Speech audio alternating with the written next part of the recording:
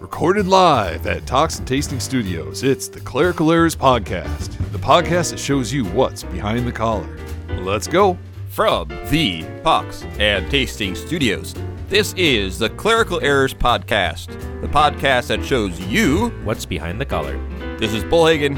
This is Berg. And this is Vicar. And Peter's here. Hey, Pete.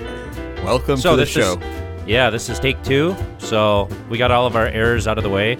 Yes. Yeah, we had some computer issues. Yeah. It's okay. But we They're have a probably producer that not only can produce a podcast, he's pretty good with the computer thing. So I use computers every now and again. So as we were saying, I can't believe what happened in that Iowa football game, though. That was crazy. Yeah, eight days ago, that football game was amazing.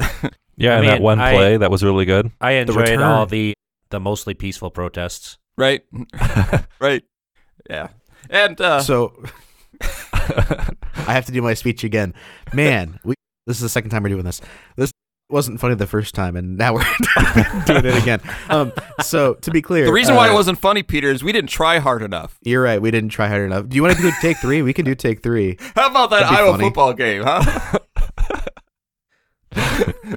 So we're recording this before the Iowa football game. We have entered the season of Advent, and Advent means that the clergy in front of me are very busy. So recording schedule is unique for this month. So we're recording decently in advance here, and that might happen for the rest of the month. Well Just said. so y'all know. Well said, Peter. And by the way, if Iowa does wind up stomping Michigan, then what you should be doing is we'll start a Patreon where you can use us to make your bets. Because I think they're 23-point underdogs right now. That's insane. I need to get on that action. I will put $10 on that one. You know, I've always said this, Peter. I want to get into online gambling. That's right. Now's your chance. Except you're in Iowa. I'm in Kansas, so I can do it. So, Berg, you had some time to run back home and get some coffee, huh? I did, yeah. It's a morning It's pretty episode, rad. so I don't see a lot of whiskey. Although, if we had any more computer problems, I think Peter would have had some. So that's correct. So What are you guys drinking over there? I've got an iced coffee from Costco, cold brew, 100% Colombian. Nice. Vicar? I just had a coffee that I got from the local coffee shop. I had a coffee anyway. What kind do you get? You'd have to ask Marissa. I don't remember what it's called. He didn't want to tell us. He's afraid. It's probably some like turtle or something like that. Okay. Some chocolatey, half coffee drink or whatever. You didn't want us to use the beta word. I know. I can tell. There it is.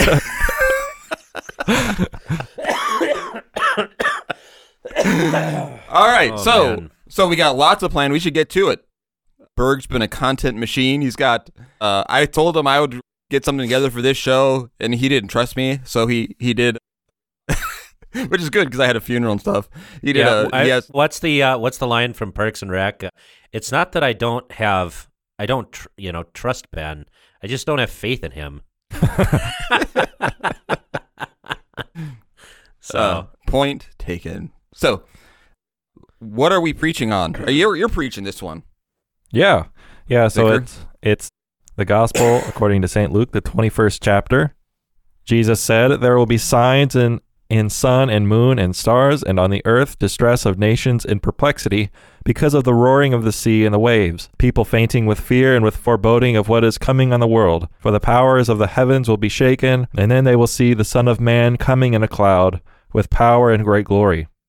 Now when these things begin to take place, straighten up and raise your heads, because your redemption is drawing near." And he told them a parable. "Look at the fig tree and all the trees. As soon as they come out in leaf, you see for yourselves and know that the summer is already near. So also when you see these things taking place, you know that the kingdom of God is near. Truly I say to you, this generation will not pass away until all has taken place. Heaven and earth will pass away, but my words will not pass away. But watch yourselves, lest your hearts be weighed down with dissipation and drunkenness and cares of this life, and that day come upon you suddenly like a trap. For it will come upon all who dwell on the face of the earth. But stay awake at all times, praying that you may have strength to escape all these things that are going to take place, and to stand before the Son of Man." All right. So I had forgotten this. So do you remember Berg last year's vicar having a lot to say about this text? Maybe not. You don't. no, I don't actually. I don't remember all the details. But his take was that the majority of this is about the destruction of Jerusalem. Okay. And it's less about the second coming. Okay. I could see where he comes from that. I don't necessarily agree with it, but I can see how he gets there. Because of this generation. See, my take has always been that the fact that the end times is we're in it. And the Bible talks about the time as being kind of one time. The prophets talk about Christ coming in Bethlehem, and the last day is all in their minds almost like the same time or the same event. Right. Well, in our Old Testament reading with Malachi, he talks about the coming of the great and mighty day of the Lord, and he uses this judgment language, this last day kind of language. And Jesus then also in the gospel reading plays on that with the coming of the Son of Man. And I think with this context that Jesus is the Son of Man who has come. When he says this age, he's just talking about the age that we're living in now, which is the day of the Lord, and it will be completed when he returns. Yeah, so I should remember all the details because he spent a lot of time thinking about this. And if you're listening, 19.0, you can send us an angry email or come on and talk to us about us. Help us out here. Any thoughts, Berg? Yeah, I was just thinking of maybe some sub-points to preach on here. Like, your theme of the sermon could be, or thesis could be, what what do you expect, right? That's a pretty big one, right? And you can say, well, what do you expect for unbelievers? And then have perplexity, fear, and then carousing, drunkenness, and dissipation, right? But then you could also do the opposite of those things, right? That lifting up your heads, the expectation that summer is now near, being strong to escape all these things, right? And so kind of do this parallel thing because, it is that time of year, and I just sent you guys a picture that I think we should put on our Facebook page it's Christmas Eve at a grave. And so it's a very dark picture, but really the greatest light that comes is actually from a Christmas tree right next to the headstone, and it's lit with candles. And that really gets us into this Advent theme that, look, the reason that this baby was born was so that men can live forever. This baby is coming, and we're preparing for his coming because the resurrection is coming. Death is the last great enemy to be destroyed. And so we don't have to fear. So we don't have to respond to these events, right? You could even do like one of your subpoints could be like, the world is passing away. What doesn't pass away? God's word. How do people face these fears? Well, those who don't believe face it with fear, perplexity, or, and that's really big for this time of year, drunkenness and carousing because it's wintertime. And a lot of people find solace in the bottle. And yet, how do believers react to these things? Well, lifting up their heads, studying the Word of God, which endures forever, and then finally being strong through that Word to stand. And to actually look at those things, because Vicar, I talked a little bit about this, with hope. When you see, destruction, wars, famines, all these things, it's just a sign and a reminder that Jesus is returning soon. Well, and then look at the image that he uses, right? That when you see the fig tree, budding out, right, you know that summer is now near. Well, this is an image of life, an image of growth, whereas all of the signs in the sun, the moon, and in the earth look like disintegration and dissolution. And yet Jesus uses this imagery of life in order to talk about his coming, because that's what's going on here. When Jesus comes back, we will actually begin a new and more perfect life that will never end. It's kind of like the ending of the last battle.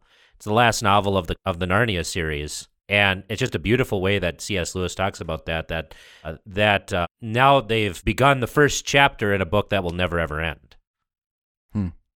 And I think that's because the events in the world are terrible. We see these things. Many of us have experienced death in our families. So what does that look like? How can we still rejoice and prepare for Christmas knowing that death doth pursue me all the way, or that the world is falling apart? Right. Well, it's supposed to happen. And it's a good thing that it's happening because that means our redemption is coming. And this actually answers also one of the points that atheists tried to make against there being a God is they say, well, if there is a God, why do these things happen? And lo and behold, what do we have? We have a Bible that's actually honest and doesn't sugarcoat things. These things will happen. When you see these things happen, it is a sign of the truth. It is a sign that there is a God who will bring judgment and that our sins are to be answered for. Without Christ, you stand in answering it for themselves. In Christ, Christ answers with his blood and perfection. And so this gives us a chance when we see these signs to actually repent, not to look at them as the world does and say, see, there is no God. Because if there was a God, obviously, I would not be judged. I would not be treated this way. I wouldn't deserve any of this. And so it's actually addresses kind of modern thought in a way, in a modern atheism, because that is one thing I hear over and over again. If you hear people talk against Christianity, why do children get cancer, or all the things that they say is the reason why there isn't a God. The Bible uses it to say, oh, there is a God, and he does judge sin, but he answers it with his son. Vicar, you, as a matter of fact, already have your sermon either written, the modifications that we talked about? Yeah, I already implemented them. Okay. So what are you actually preaching on? So I kind of want to focus the Malachi text and connect it to what Jesus is talking about here. Because what's happening in Malachi is that God is giving this incredible judgment upon his people, right? They've just come out of the Babylonian captivity and they're whining against him. They're complaining again. Even the priests are saying, well, where is the God of judgment, or where's the God of justice, right? They're calling God a false God. And so what he says is that he will send his messenger who will proclaim the day of the Lord, and he will come to judge the wicked and to come to his people who still fear the Lord and keep his commandments. But even within this judgment, you see a whole lot of grace happening, right? He constantly sends his prophets time and time again to call them back to himself.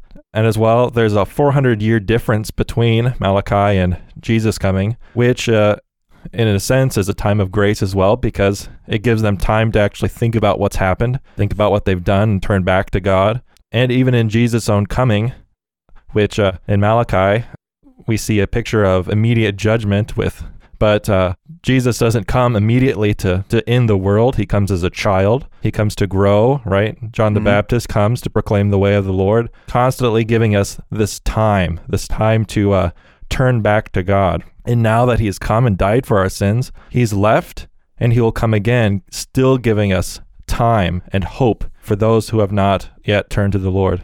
So that's kind of what I'm focusing on. So in other words, there's graciousness in him coming soon, but there's also graciousness in waiting. Exactly, yeah. Well, that'd be a great way, like, hey, this is why we don't sing Christmas hymns during Advent. Yeah. Right? You got to wait. This is why you can't open your presents yet. You got to wait. Yeah. This is why I don't purchase my Christmas presents until Christmas Eve? No. Oh, okay. No. See, we live out in the rural area, so we don't have Amazon next day delivery, same day. Usually it takes an extra 2 or 3 days. So usually the 21st or the 22nd, that's when I really start firing away. I'm sure that plan never fails. And by the way, do you know, can I get a sidetracked since we're talking about this? Go ahead. Okay. I'm not one I don't like to put together Christmas lists for myself. Peter's probably... Don't I know it? I hear you, man. Do you know why? It's weird. It is weird. It's too easy, right? For me. Also, gifts are supposed to be like a thoughtful thing, and like if you tell people what you want, it totally destroys the purpose of gift giving. All right, because like I want a 4K UHD projector for my home theater, yes, but I'm not gonna. People can just guess what I want. Okay, but no, I really like some of my favorite gifts that I have are when people actually think of what is it that because I know I'm weird, but people going through, I think he would like this. Because even if I don't, I still like it. I like the thoughts. Mm-hmm. You know, The thing is that you're not allowed to complain when you get something weird that you don't want, because it could very well be like a 50-50 of something you would want. Oh, you don't know that. I think I do. Oh, no. Like I think one of my biggest whiffs is I got you a food dehydrator. Yeah, those things are cool. Yeah, they are. Did Because you? I thought you would enjoy like putting in random food and seeing what it would be like really dry. I could see that. Yes. Right? Yeah. Right. Yeah. Yeah. I mean, I'm surprised that's not a segment on this show. Right. Well, part of it is it took me a long time to try and figure out how I can put my sense of humor in there. But All right. So, but my point is, I don't know. Maybe it's the narcissist in me. Not that I ever am. That kind of gives me a clue of what people actually think of me. Sure. Yeah. I mean, it's kind of a neat study in human nature, right? Right. Well, and the thing Right. is like how much, like if you need something, most of us are just going to go out and buy it, right? Right. So, I mean, really, this is kind of where even gift giving, I don't mind it, but it's like anything I need, we're going to go out and buy. And so then it just becomes wants, and wants are infinite. And like, then you just fill up your house with junk. And I'm weird this way. Like, I'm a random gift giver. I don't need a reason. Like, Peter, how many times have I thought, oh, I think Peter would really like this, and I sent it to you? That does happen. Yeah, like we bought this thing for my mom and dad. It was actually the cuts on a pig, like where the all the different cuts of meat come from. Oh, yeah. I think we just gave it to him because like I don't know, because it was like a Tuesday. So Right. Like I had this little this Bluetooth adapter that I thought was really cool. I'm gonna send Peter one. Right? yeah, I just sent some former parishioners books on the common service from Emmanuel Press because they were having a deal. So it's just like, yeah, this is what you do, right? You just send people stuff. Well, except for Hannah. We're not very good at sending Hannah random spontaneous gifts. Oh, that's true. That's true. Oh, that reminds me. I got to get my edifiers hooked up to my PC. Yeah. Yo, those are also speakers I got you, right, out of the blue. I thought you'd like these. Not that I'm ever impulsive. Never. But anyways, so back to the text. The reason we kind of talked about this, too, is you want to kind of talk about process? Because sometimes when the vicar preaches, they like to hear the process of how he went from kind of one point to the other. Oh, sure. Yeah, so before, my first draft of the sermon was, instead of focusing sort of on this grace of the time that God gives us, even in his judgment, right? What I did instead was for one, wanted to focus on the day of the Lord, because I don't think that's something that we talk about quite enough. So I wanted to give a good, clear teaching on that. But then also, I wanted to sort of connect that, well, Christ has then ascended and he will come again, but even though he's gone, he still comes to us through the means of grace. He's the one who baptized us. He's the one who says, take, eat. He's the one who forgives us of our sins. And so I was making that connection as well. But then after we talked about it, I nuanced it a little differently. Yeah. Well, one thing what kind of got me thinking about this is everyone, when they hear of the judgment in the last day, right? Everyone, pious Christians that I know, when they hear that, they become fearful and sad and afraid and upset, not for themselves. Mm-hmm. Right? Right. But over maybe the family members or close friends who still haven't. Right. Or even church members. That is one of the most I would say one of the most heartbreaking things as a pastor. Oh, sure. Is people that confirmation kids that go through confirmation and going through various things that it makes you sad, and it makes you think about the judgment in a different way, not in sadness for ourselves, but just the heartbreak of being a pastor. And that is, I would say, continues and will always be the greatest heartbreak of a pastor, and the heartbreak that every Christian goes to, and the heartbreak of the prophets that they went through. I'm going to, maybe in our next episode, talk about contentment a little bit. And contentment isn't complacent. Mm-hmm. contentment means you're content in what God gives you, but it's not complacent in the way of being happy with the way everything is in this world. Jesus was content with his calling, but he wasn't complacent. He was content in his Father's will, that his Father was going to, that everything will be cared for in his plan, and his death would bring salvation to the world. But if you look at Jesus, it was not a complacent life. It wasn't a happy life.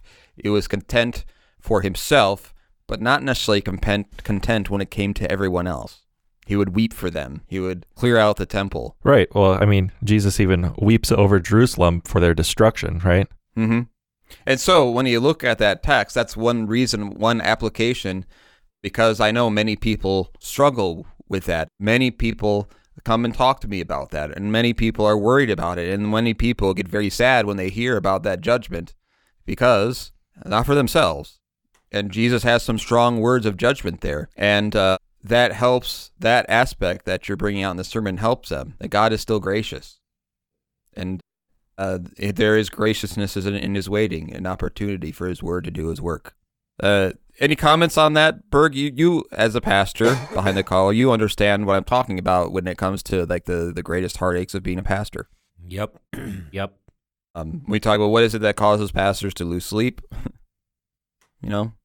So, but I think that's not. And when I talk to you about that, that's not something I would say when I was a young pastor. When I was your age, I really didn't think about because I had trouble with that nuance of thinking from all those different angles. Mm-hmm.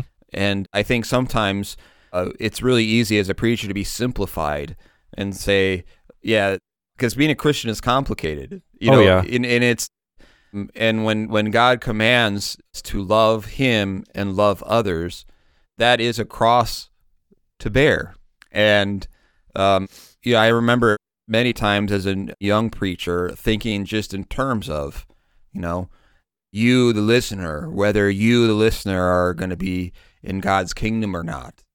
And when, Christians who live by faith understand that quite well, and that is their life. What is it that makes them sad and upset? Mm-hmm. Is that. And I would say that kind of sadness is a godly sadness. That kind of fear is a godly fear.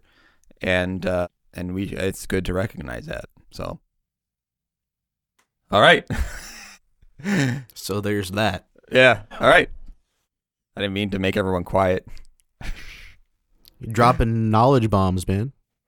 Anything else on the text? Should we move ahead to Berg? What do you want to do? Your top 12? Yeah, sure.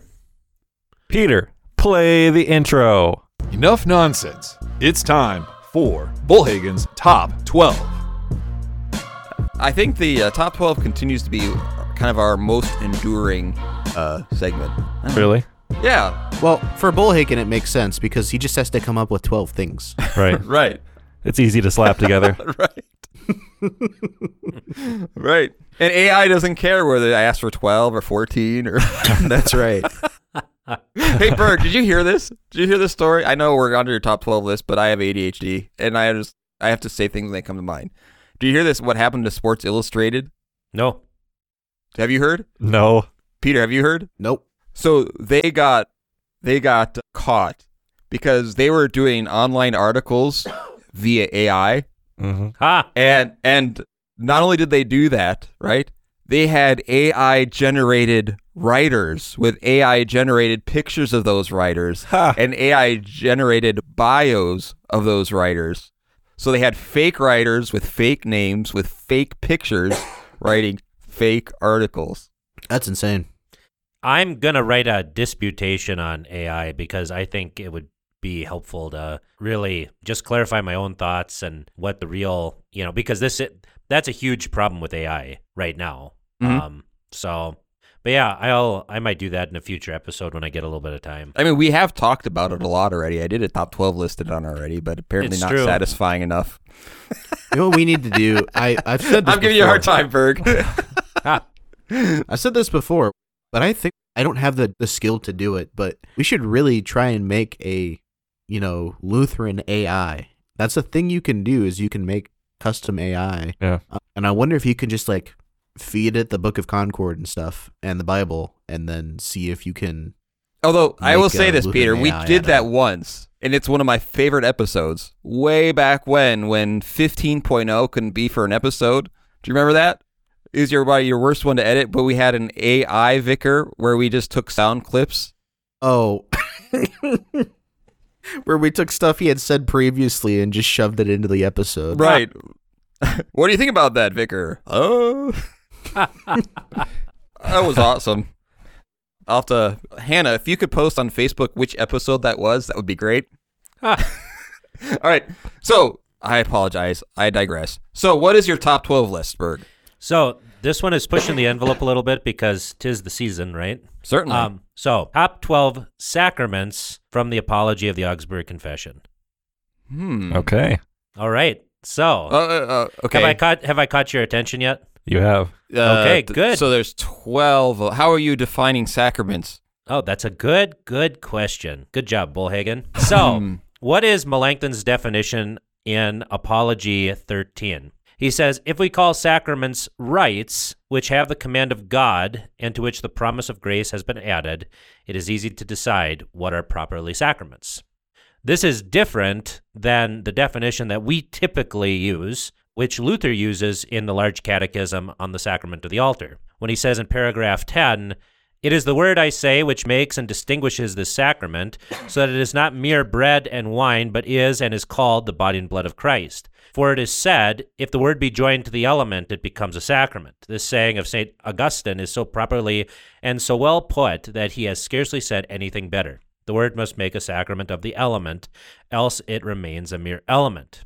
However, these two definitions are not mutually exclusive, because Melanchthon goes on and says this, but just as the word enters the ear in order to strike our heart, so the rite itself strikes the eye in order to move the heart. The effect of the word and of the rite is the same, as it has been well said by Augustine that a sacrament is a visible word, because the rite is received by the eyes and is, as it were, a picture of the word, signifying the same thing as the word. Therefore, the effect of both is the same. So, two different definitions of sacrament, but Melanchthon really focuses more on, I would say, the action or the usage of a thing rather than on the elements and on the word. So, for example, in the Lord's Supper, Luther, in his definition, is going to focus primarily on the bread and the wine, right? Mm-hmm. And the word falling on that, whereas Melanchthon is going to focus more on the action. I would say this do. So it's in the doing of the thing, as opposed to the elements themselves. Everybody with me so far? Yes. Right. All right. So in order to get this top 12 list, I had to make some different categories here. So bear with me. So starting with 12 and 11, sacraments but not. So all right. Okay. Number 12. Number 12. Confirmation. We have from God the command to teach, but no command to do the confirmation rite. And I will talk a little bit more about confirmation. And the next one. Number 11. Extreme unction. These two are sacraments according to the Roman Catholic Church. Neither of these have a command from God, as Melanchthon says in the Apology, when he says, confirmation and extreme unction are rites received from the fathers, which not even the church requires as necessary to salvation, because they do not have God's command. Therefore, it is not useless to distinguish these rites from the former, which have God's express command and a clear promise of grace. Now, some might argue that James 5:13 through 15 talks about is a command about extreme unction, and those verses are as follows: Is anyone among you suffering? Let him pray. Is anyone cheerful? Let him sing psalms. Is any among you sick? Let him call for the elders of the church, that is the pastors, and let them pray over him, anointing him with the oil in the name of the Lord. And the prayer of faith will save the sick, and the Lord will raise him up. And if he has committed sins, he will be forgiven. But this is not an express command from God. This is what we call descriptive and not prescriptive practice. And second, what actually does the thing? It is the prayer of faith that saves the sick, not the oil itself. Right. Okay, so sacraments but not. That was our first two. All right. Okay, so now we're moving on to... So we're down to 10 actual sacraments then. Okay, well, we're going to keep moving on. Okay? All right. Moving on. To one that you're going to love, okay? The next grouping is called snarky sacraments. All right. Because can I? It'll be helpful for me if we kind of combine, make new words. So snackrements. There we go. Snackrements. There we go. Okay. All right. So number 10. Wait. Let me. I got to do this, and we got to be consistent. What was the first grouping? Sacraments, but not. Right. Sacraments. Not trements. Sacro-nots. Sacro-nots. Sacrament and apostrophe T. Sacrament. All right. So I'm sorry. I'm bombing things like I do. So these are the, what did we say they were? Snackrements. Snackrements. Yes. Number 10. Afflictions, which Melanchthon says are even themselves signs to which God has added promises. And we see that in 1 Peter chapter 1. In this you greatly rejoice, though now for a little while, if need be, you have been grieved by various trials, that the genuineness of your faith, being much more precious than gold that perishes, though it is tested by fire, may be found to praise, honor, and glory at the revelation of Christ Jesus, whom having not seen you love, though you do not now see him, yet believing you rejoice with joy inexpressible and full of glory, receiving the end of your faith, the salvation of your souls. So you can see that even afflictions could be, according to this definition, considered sacraments. They are signs to which God has added promises. So the difference way that I would understand a sacrament normally, and we would, is where you don't want to necessarily purposely go through times of suffering. I suppose fasting is. But doesn't Jesus give the express command, if anyone would be my disciple, let him deny himself, take up his cross, and follow me, right? Right. There would be the express command, and the afflictions themselves are signs, not that God hates you, but that you are actually God's son. Okay. Right? That he's testing you, that the Lord chastens the ones whom he loves. So do we practice closed suffering? Close suffering. Yeah, close. Oh, okay. Got it. Let me write that Close down. with D and the apostrophe. Yeah. Closering. Close. Number 9. Alms could also be reckoned here. So almsgiving, charity, the giving of money, that sort of thing. We see this promise in Luke 6:33 through 35, where Jesus says, "And if you do good to those who do good to you, what credit is that to you? For even sinners do the same. And if you lend to those from whom you hope to receive back, what credit is that to you? For even sinners lend to sinners to receive as much back. But love your enemies, do good, and lend, hoping for nothing in return. And your reward will be great, and you will be sons of the Most High, for he is kind to the unthankful and evil." We see the same thing in 2 Corinthians, where Paul says that God loves a cheerful giver. Or in Proverbs, that he who gives to the poor lends to the Lord. The difference would be that now I think with this snackrement, by the way, we don't really create very many new theological terms, so we're breaking new ground, right? You should write a dogmatics textbook with all those new We terms. should, dear Clerical Errors Army, let's get this vernacular out there, snackrements, all right? But I would say it's a slippery slope. You got to be careful, because if people are understanding sacraments is as a vehicle by which God gives you salvation, it could easily turn into an almsgiving for the sake of forgiveness, getting the order of what you're talking about wrong. Right. That there is anything salvific or grace-giving in the almsgiving itself, rather than a description of what faith is doing in the life of the Christian. Well, and remember, these are snarkrements, so Melanchthon here is being snarky, right? Okay. Yes. Because he's like, okay, Roman Catholics, you say there have to be 7 sacraments. Well, what else has God's express promise to it? Okay. Yeah. Right? He can't be snarky. And so we'll actually get into that in number 8. Number 8. Okay, so, and this is prayer. Melanchthon says about this, and of course I'm going to read it now in my snarkiest voice. Why do we not add prayer, which most truly can be called a sacrament? For it has both God's command and very many promises, and if placed among the sacraments, as though in a more eminent place, it would invite men to pray. So that's how it all starts off, is he's being snarky towards them and saying, look, you say there have to be 7, but if you're going to stick with this definition, then, your first 2 don't count. Why don't you add all these other things that actually Right. have God's command and promise? So That is, and this, I love this because this is such systematicians' arguments. Let's make up categories and then argue about them.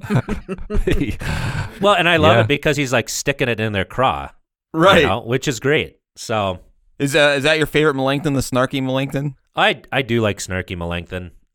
Well, especially because usually he's so ironic, and then he'll do stuff like this when he gets frustrated. Because I mean, like that's how we should be reading this. Like, oh, he's got like 14 sacraments here. No, not really. Come on. No.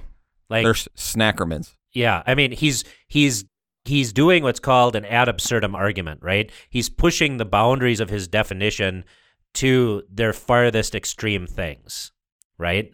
Right. So Right. that's the thing is we're actually starting off here with like the fringe sacraments, right? Like the snarky ones, and now we're moving to things that are easier to see as sacraments. Okay. And of course, the promise here is Matthew 21, Matthew 21, 21 and 22, where Jesus said to them, "Surely I say to you, if you have faith and do not doubt, you will not only do what it was done to that fig tree, but also if you say to this mountain, be removed and be cast into the sea, it will be done. And whatever things you ask in prayer, believing, you will receive." That's one we Okay. don't typically hear. So, all right, you ready to move on to the next category? Moving on. Next category. All right, so this is what I call a sort of sacraments. Sortiments. Sortiments. I like it. How about that? Sortimento. Okay. Sacremish. Yeah, sacremish would be good. Sacremish. Sacremish, yeah. Good work. All right. Number 7. Marriage. Melanchthon says about this, matrimony was not first instituted in the New Testament, but in the beginning, immediately on the creation of the human race. It has, moreover, God's command. It also has promises, not indeed properly pertaining to the New Testament, but pertaining rather to the bodily life. Wherefore, if anyone should wish to call it a sacrament, he ought to still to distinguish it from those preceding ones, which are properly signs of the New Testament and testimonies of grace and the remission of sins. So now we're getting closer to what the actual sacraments are here, right? Right. Sacremish. Yeah, sacremish. This then leads us, so if marriage or husband and wife is a sacrament, and that is an office, right? or So let's talk. sacremish, Right. right? So it created by God, instituted by God. Has promises attached to it. So, And physical element. just had to go there, didn't you? All right, so husband and wife. So what other offices were actually created by God? Government. Okay, yep, and that's on the list. And Priestly order. well, yep, that's also on the list. I'm thinking for number 6, Number 6. motherhood and fatherhood. Oh. Yeah. Right? I mean, God has instituted it in the 4th commandment, honor thy father and thy mother. There are particular passages attached to that, right? Promises. Yeah. So, in fact, that's the 1st commandment with promise, right? Mm-hmm. And then that also leads us to number 5, Number 5. the government, right? Which says, but if marriage will have the name of sacrament for the reason that it is God's command, other states or offices also which have God's command may be called sacraments, as, for example, the magistry or the government.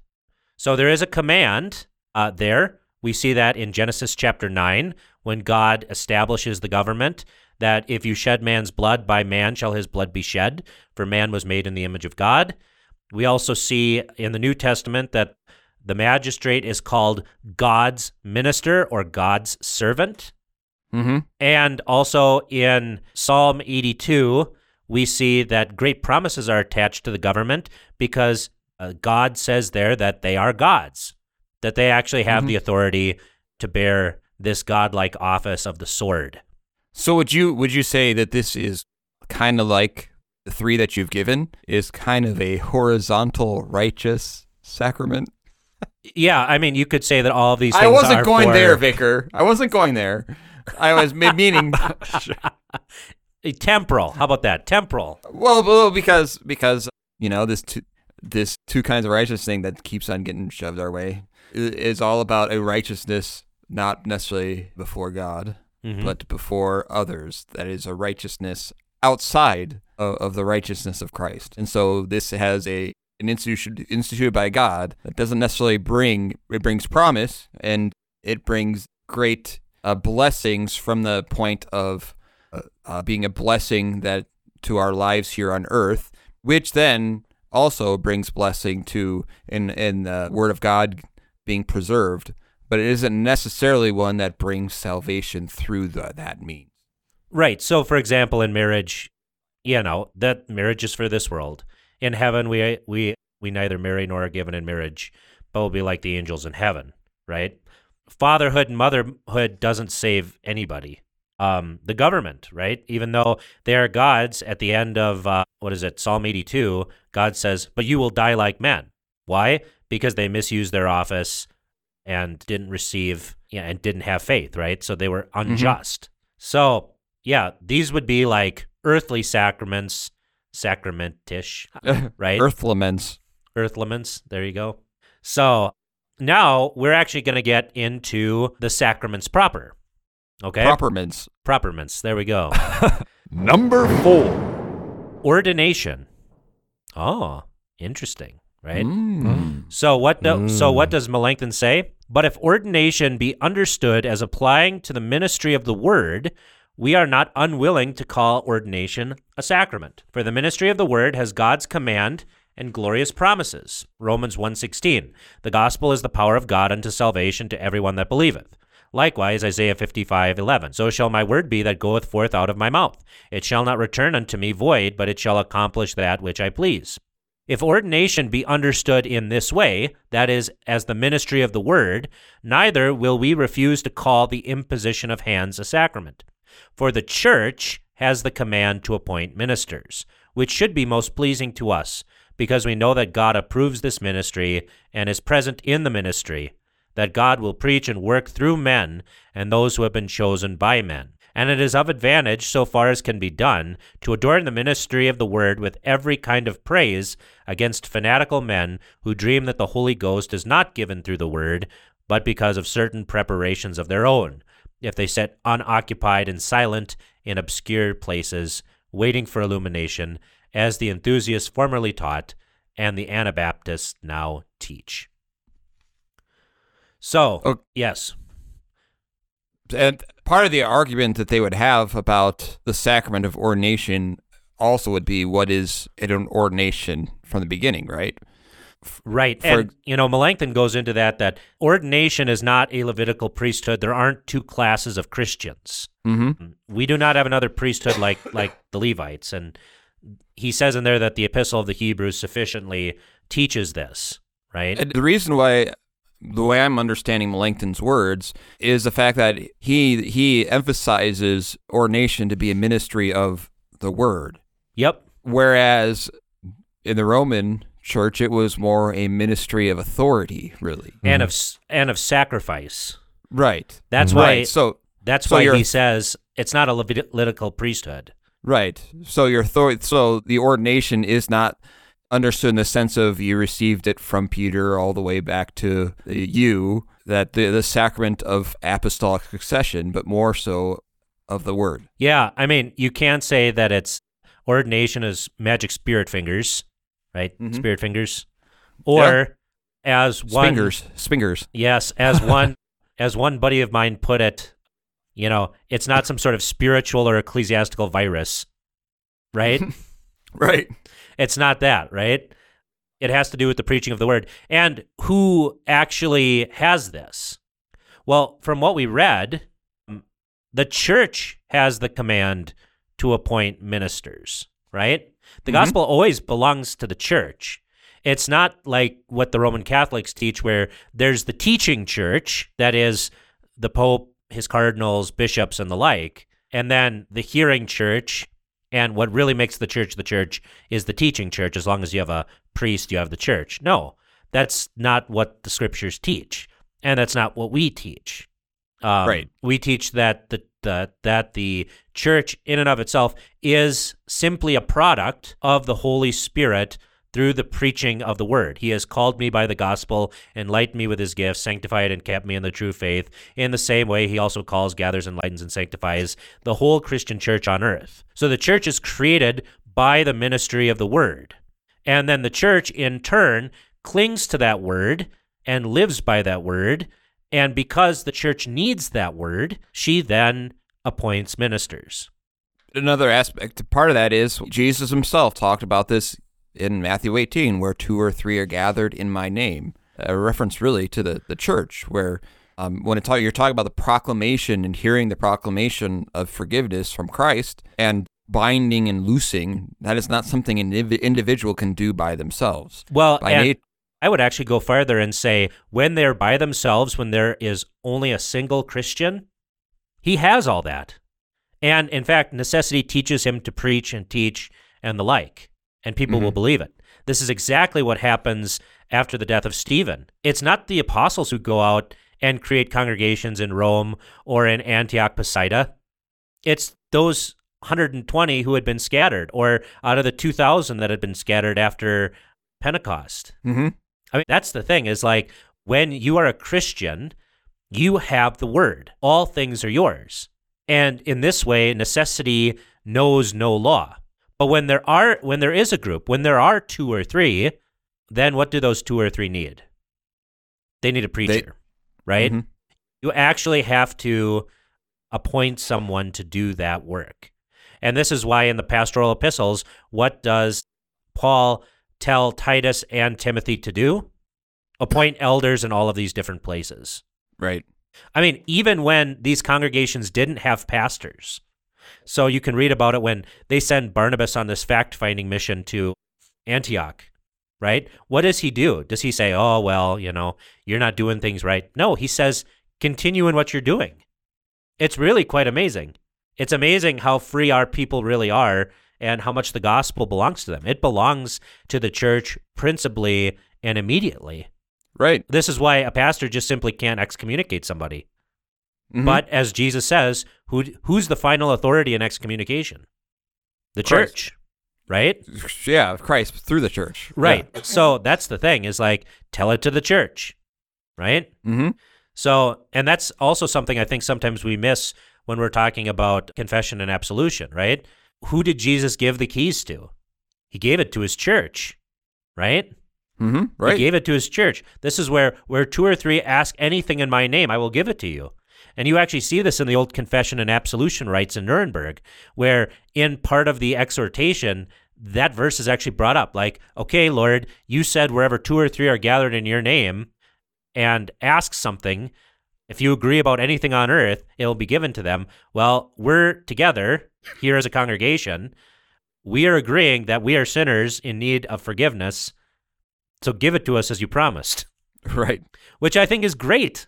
Yeah. I think that's a great way to talk about it. So, and you could say that that's a physical element. So, yeah. So I know you love your physical elements. Yeah. Barbells. All right. So now we're going to get to the big 3. And these are the 3 that Melanchthon actually, for real, considers sacraments. So, number 3. Wait. We can't just... Sacro-real? Realments? The penultimates. That's stupid. Wouldn't it just be Hang on. ultimates? Let me look up a thesaurus. Well, ultimate means end. Or we could Penultimate just means call them sacraments at this point. Yeah, there we go. Sacraments. Okay. Why reinvent the wheel? Legitimates. legitimates. Yeah. Number 3. Absolution, or as Melanchthon calls it, the sacrament of repentance. And this, of course, is found in John 20, 21 through 23. Number 2. The Lord's Supper. And of course, there you see it right in the words of institution that this is for the forgiveness of sins. And finally, And number 1. holy baptism. And of course, the great promises that are there. Mark 16:16, who believes and is baptized shall be saved. You see it in Titus 3:5, the washing of regeneration and rebirth, and in Romans chapter 6, that we are buried with Christ and that we now walk with him in newness of life. Okay. Some Do you see anything missing in his list, Vicar? Potlucks. No, I think it's pretty expansive. Now, of course, for the listeners, like, there are, depending on your definition, like 2.5 or 3 sacraments, okay? So the rest of this list, it is what Melanchthon put out. It's interesting to think about and look at because, he's got some real concerns, and we do too. So, these are things to think about, and if they have any questions, comments, or concerns, Vicar, where can they get a hold of us? They can email us at feedback@clericalerrors.org. And if you want to email specifically on this topic, you can also email us at Snarkrements at Snackrements. Yeah. Snackrements@gmail.com. Right. So go ahead. Feedback at Clerical Errors. Yeah, they can also find us on Facebook at facebook.com/clericalerrors, and they can find us on Twitter At me, bro. at clericalerrorsp. Yes. Feel free to X us a question. And we also got a Patreon. We got a store. But I would say the most important thing that I would point out, it seems like a very simple point, but how much we screw this up, by we I mean humans, is how much we like to make up our own sacraments because it feels more meaningful to me, or I am more impressed by certain actions more than another because confirmation. right. Or we should go through my list that I wrote for the that I wrote for the circuit that one time. It's true, man. Like, people care more about confirmation than they care about the things God actually instituted. Right. Or people are more concerned about the wedding ceremony than the actual marriage. That never happens. No, that never happens. No. Never seen that happen before. Right. But my point is, though, is everything in your list were commanded by God. Yes. And well, except for the first 2, the 12 and 11. That's true. What do we call those? The Sacro-nots? Sacro-nots. Yes, the Sacro-nots. Sacro-nots. Or should we go sacramisant? Because sacronaut almost sounds like astronaut. I like Which makes but it even cooler. I thought it was sacrament_TS. Come on, man. See, I just think Sacrament. Sacro-nots is out of this world. Yep. It's great. It makes me think of what was it, Buzz Aldrin that had communion at the space station? The sacronaut, yeah. You can read So about I got- that in the missile. The sacraments, the snackrements, the sacrimishes, and the legitimates. All There right. you go. At least, Peter, it'll be so easy for you to find a title. That's right. Right. So going back to that, because there are things like when there is not an understanding in any kind of the sacraments, where it's altar calls or baptism of the Holy Spirit or speaking in tongues and all sorts of experiential things by which the work of God is in their minds proven. When all of these really come from the Word, except for the Sacro-nots. Well, and I would say, too, some of these things on this list, things like afflictions, by thinking of them in this way, that, yeah, there actually is a command from God, and there are promises attached to it. Like, that actually ennobles suffering. Oftentimes, we get a wrong view of suffering, and we think that, well, it's only bad, or that God has forsaken us. This sort of thinking actually ennobles it and says, no, actually, this is proof that God does love me, and that I am his son. And I've actually preached, make use of your suffering. Yeah. Yeah. I mean, take that, use your suffering as a way of... When you're going through the growth. rite of suffering, right, through the action or what, because that's the thing I like about, Melanchthon's definition is that it's kind of like a bullhagen. It's always moving, right? Whereas the elements and the word, it's kind of inert. And then you got those weird questions about, well, remains after the Lord's Supper and da-da-da-da-da. Yeah. This is where I kind of like this one because it adds the element of action. Like, you're actually doing the thing, right? Right. So, Well, Berg, thank you for that powerful list. You've taken this top 12 list idea and just run with it. And although I do miss, I miss Berg's bodacious blasphemies. I know, I got to get snarky again. It's hard. Yeah. Yes. So, thank you for listening. This is Bullhagen. This is Berg. And this is Vicar. And may your Sacro-nots be out of this world. Thank you for joining us. This podcast is available on iTunes, Google Play, Spotify, or wherever else you get your podcasts. Questions, thoughts, concerns? You can contact us on Facebook at facebook.com/clericalerrorspodcast, on Twitter at clericalerrorsp for podcast, or email us at feedback@clericalerrors.org. Thanks for listening to Clerical Errors. See you next time.